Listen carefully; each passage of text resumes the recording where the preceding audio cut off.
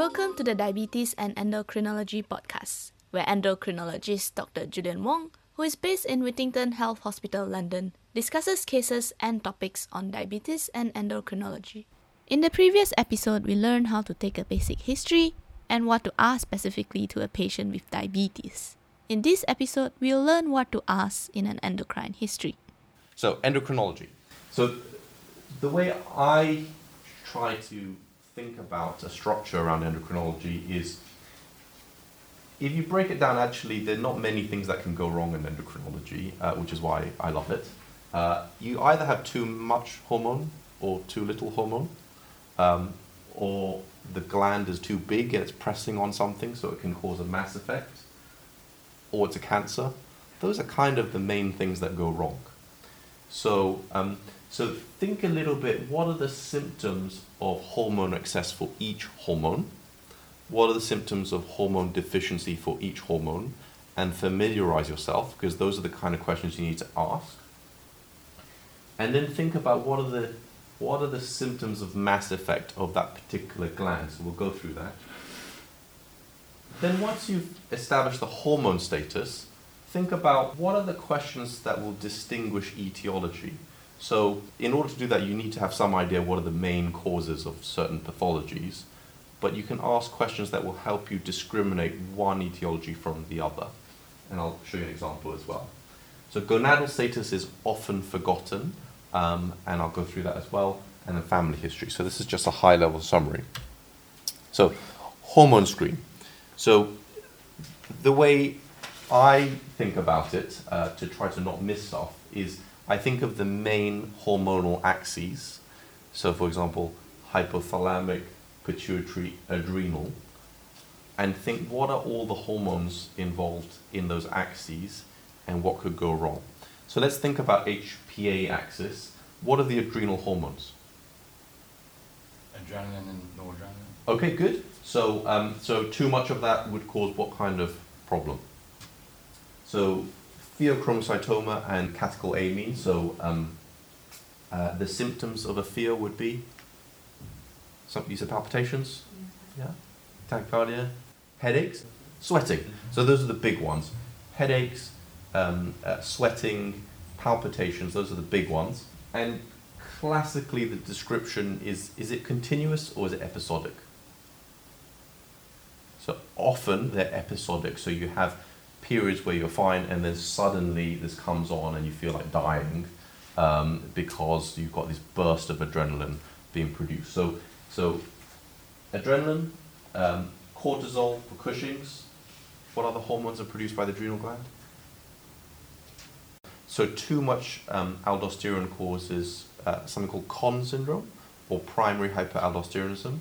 So what does aldosterone do? So salt and water reabsorption. So it causes hypertension. Okay. So hypertension would be one of the things you should think about or screen for with hyperaldosteronism. Any other hormones made by the adrenal gland? Is testosterone?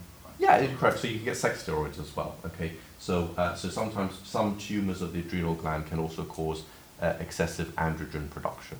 Okay. So more of a problem in women with adrenal tumors. They can sometimes get hyperandrogenism. Hypothalamic pituitary thyroid axis. So what are the symptoms of thyrotoxicosis? So too much thyroid hormone. Palpitations. Hypothermia, good. Feeling hot and sweaty. Yeah, sweating.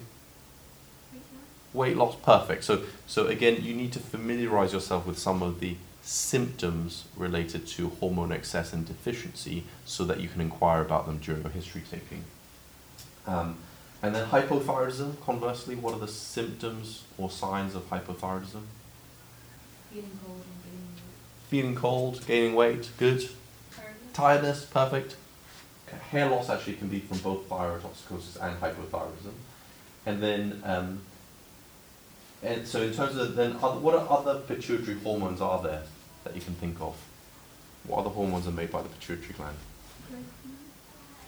Growth hormone, perfect. So too much growth hormone would cause what condition? Acromegaly, good. Any other hormones made by the pituitary gland? Prolactin, good. So too much prolactin would cause what problem? Yeah, so it can cause galactorrhea, yeah, so discharge, and too much prolactin suppresses LH and FSH and therefore causes secondary hypogonadism. Okay, good. Any other hormones by the pituitary gland? ADH.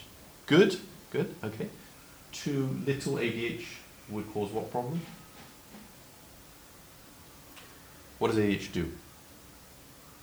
Or what does ADH stand for? Okay, good. So the clue is in the name. So what does antidiuretic do? Diuretic hormone do? Yeah, it controls your urine concentration. Okay, and so if you have an absence of antidiuretic hormone, would you produce lots or very little urine? Lots, yeah. So that's called diabetes insipidus. What screening question would you ask a patient to find out whether they've got diabetes insipidus? You could try to quantify it. So how many times a day do you go to the toilet?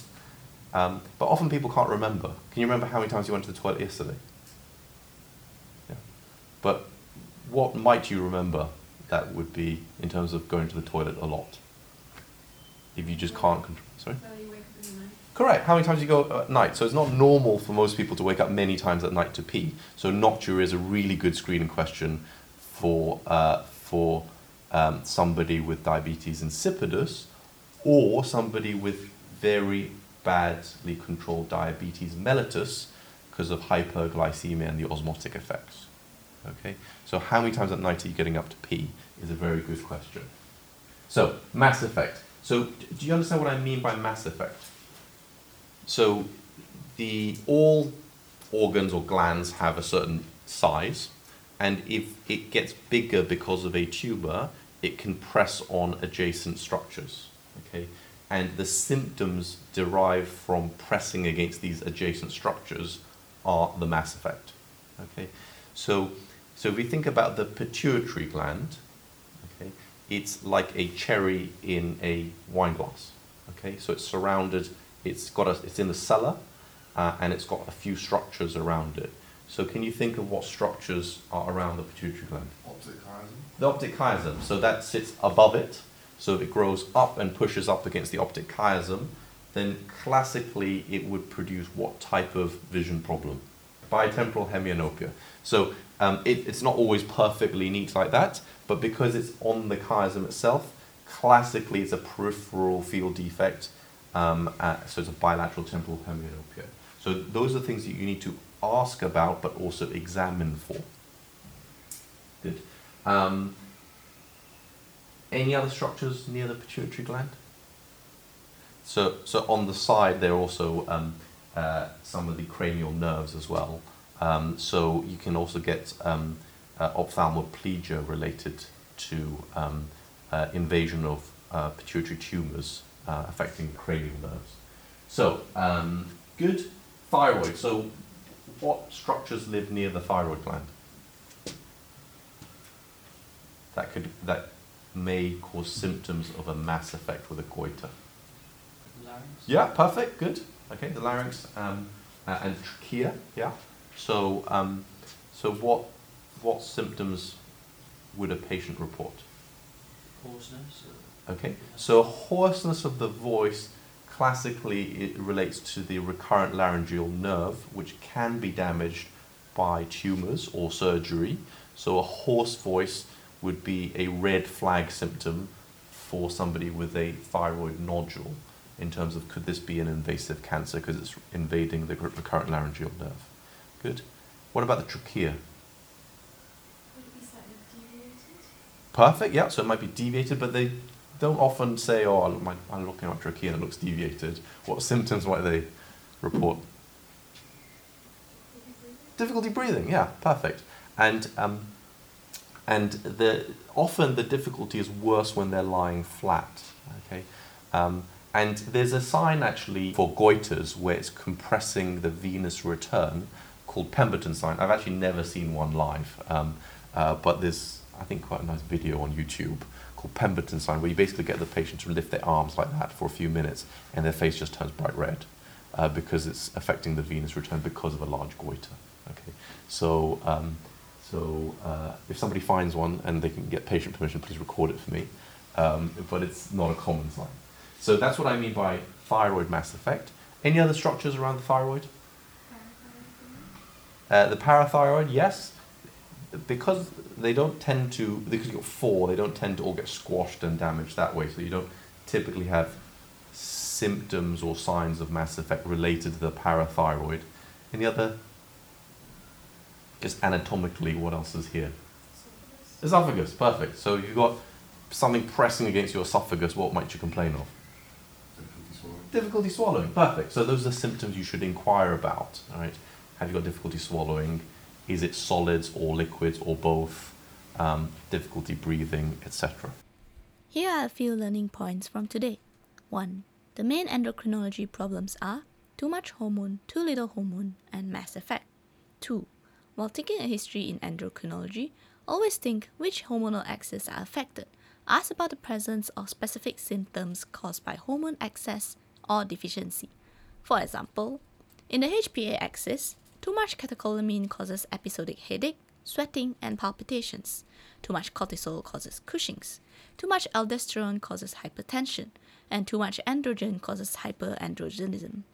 For thyroid hormone, thyroid toxicosis causes hyperthermia, weight loss, and palpitation, whereas hypothyroidism causes feeling cold, weight gain, and hair loss. For other pituitary hormones, too much growth hormone causes acromegaly, too much prolactin causes galacturia and hypergonadism, while too little ADH causes polyuria. 3. Mass effect is the symptoms caused by enlarged glands pressing on nearby structures. An enlarged pituitary gland could press on optic chiasm, leading to bitemporal hemianopia, or cranial nerves causing ophthalmoplegia, whereas an enlarged thyroid gland can affect the recurrent laryngeal nerve, causing hoarse voice, trachea causing difficulty breathing, veins leading to Pemberton sign, and esophagus causing difficulty swallowing. Thank you for listening to the podcast. If you learned something today, please consider to subscribe and share it with your friends. See you next time. Until then, stay curious.